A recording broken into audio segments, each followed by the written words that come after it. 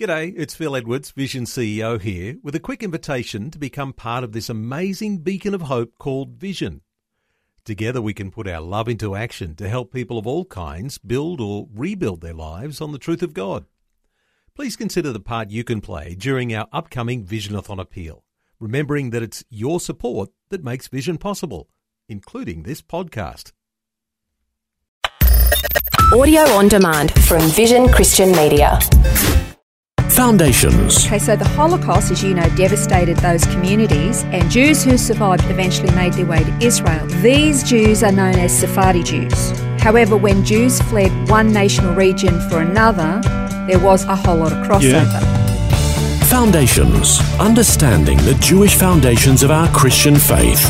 With Robbo Robinson and Mandy Warby. In the 1800s, Jews throughout the diaspora began migrating back to their ancient homeland of Israel, at the time known as the region of Palestine. It had been previously occupied by many different empires from the time of Babylonian conquest. Before World War I, it was occupied by the Ottoman Turks. After their defeat in the war, it was occupied and governed under the British Mandate, and Israel was reborn in May 1948. The land went from being a region of a governing empire to a sovereign nation-state. However, that sparked Israel's first war, the War of Independence, and Jews from around the world became refugees overnight and fled to their ancient homeland. Who were they, and where did they come from? You've just covered a very large time span there. Yeah, Israel has had, and the Jewish people have had, a phenomenally turbulent history. When they first declared themselves to be a nation on May 14, 1948, immediately 5 Arab armies declared war, and it was on all sides too. It was Lebanon and Syria who attacked from the north, Iraq and Transjordan, which later became Jordan. They attacked from the east, and Egypt from the south, and they were assisted by fighters from the nation of Sudan. I believe there might have even been contingents from Saudi Arabia as well. But not only that, the Arabs internally and volunteers from other Muslim nations, they also participated in the attempt to destroy the newborn Jewish state, and they failed. And while Israel did suffer heavy losses, she came out of that victorious. It was quite amazing. I mean, it was truly miraculous, wasn't it, that they would survive that? Because, I mean, you would think with all those nations bearing down on them, they would have just been wiped out. Well, think of it. When did Second World War end? Well, it ended 1945. This is only 1948. So we're only talking a couple of years after the Holocaust. Yeah. And most of these Jews who were in Israel were Holocaust survivors. Yeah. And they took on 5 Arab armies plus their cohorts. Amazing. It was truly miraculous. Yeah. I mean, truly. But one of the consequences of this particular war and the rebirth of the State of Israel, and you mentioned this actually, was that there were about 1 million Jewish refugees from many nations of the world. Actually, there's something that was a lot higher than that. But from nations who expelled them, or from Jewish populations that fled knowing that they were going to be murdered if they'd stayed in the nations of the diaspora where they were. So where did they come from then? Well, there were basically 3 ethnic groups within Israel, known as the Mizrahi Jews, the Ashkenazi Jews, and the Sephardic Jews. That's the 3 basic designations. All right, well, let's work through those 3 and figure out where they have come from to find themselves in Israel. Okay, well, the first group we'll look at is the Mizrahi Jews, who came to Israel from Arab and Muslim lands, including nations in North Africa, parts of the Caucasus. Now, the Caucasus is the area between the Black Sea and the Caspian Sea. And those are the nations of Armenia, Azerbaijan, Georgia, parts of southern Russia, Dagestan, Uzbekistan, Tajikistan, most of the stans, Bukhara. Mizrahi Jews are believed to date right back to the exile of Babylon and Persia. So we're talking about modern-day Iraq, Iran, Yemen, Egypt, Pakistan, and maybe even India. Wow. It's really a mixed bag of ethnicities, and it's believed there could have been between 6 and 7 million Mizrahi Jewish refugees who fled to Israel when the State of Israel was reborn. Wow. The basic number that everybody goes with is 1 million Jews were refugees, but it was probably a lot more than that. Yeah, well, that's a lot more, isn't it? Yeah. So what about the Sephardic Jews then? Okay, well, the Sephardi Jews primarily fled the Iberian Peninsula, the nations that we know of as Spain and Portugal. Now, when they were expelled in the 15th century, they moved south into North Africa to nations that we know of as Morocco, Algeria, Tunisia, Libya, and Egypt. Okay, so you're talking about when King Ferdinand and Queen Isabella, they expelled all the Jews. Right, yes. Right, so back in the 15th century. So they migrated down, but they still originate from Spain and Portugal. Now, because they kind of mix and there's some crossover, which made it very, very confusing for me as I'm thinking, hang on a second, didn't they mention Egypt in the last group? Not only is North Africa nations mentioned, but also there was relocated to southeastern and southern European nations such as France, Italy, Greece, Bulgaria, Northern Macedonia, and Turkey. Wow. So they seem like a long, long way away from Northern Africa, or even Spain and Portugal. But because of the migration to those places originating Spain and Portugal, these guys are Sephardic Jews. Okay. All right, so what about the Ashkenazi then? Whereabouts do they come from?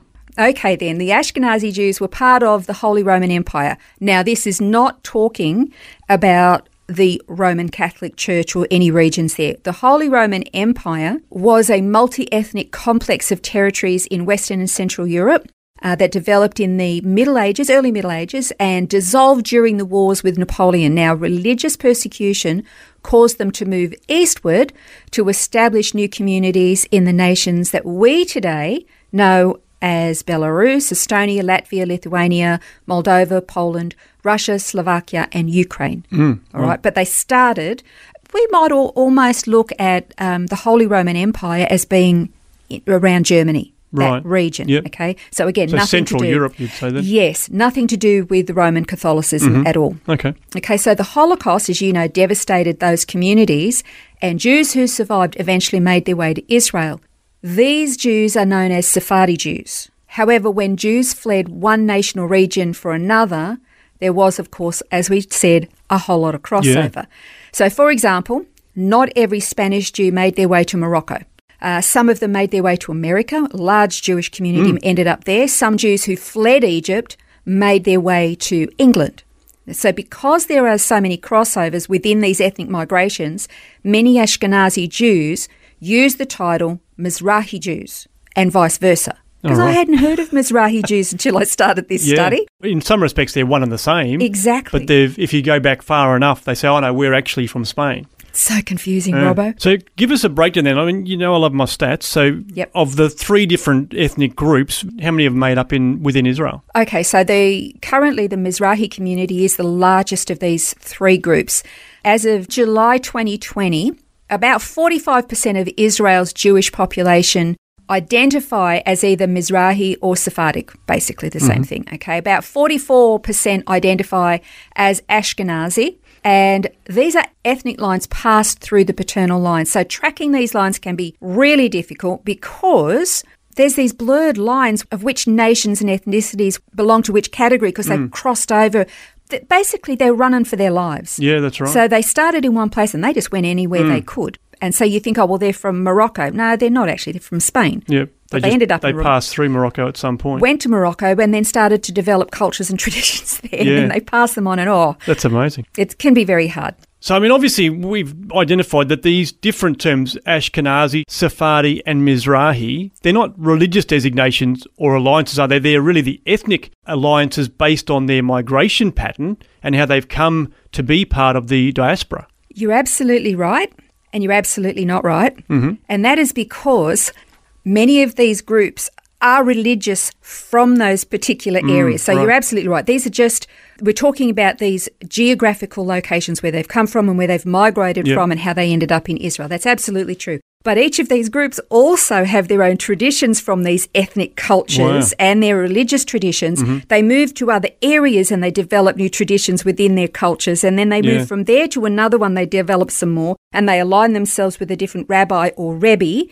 And then you'll have some breakaways. And then by the time they all get to Israel... Well, we talk about a melting pot, but that's literally what that would look like, wouldn't it? Because you would have then like Ashkenazi Reformed, Ashkenazi Reconstructionist, like, you know, where do you fit? Oh, look, you know what? When you look at Israel as a nation, there are so many things that would tell you this nation should fail on every level.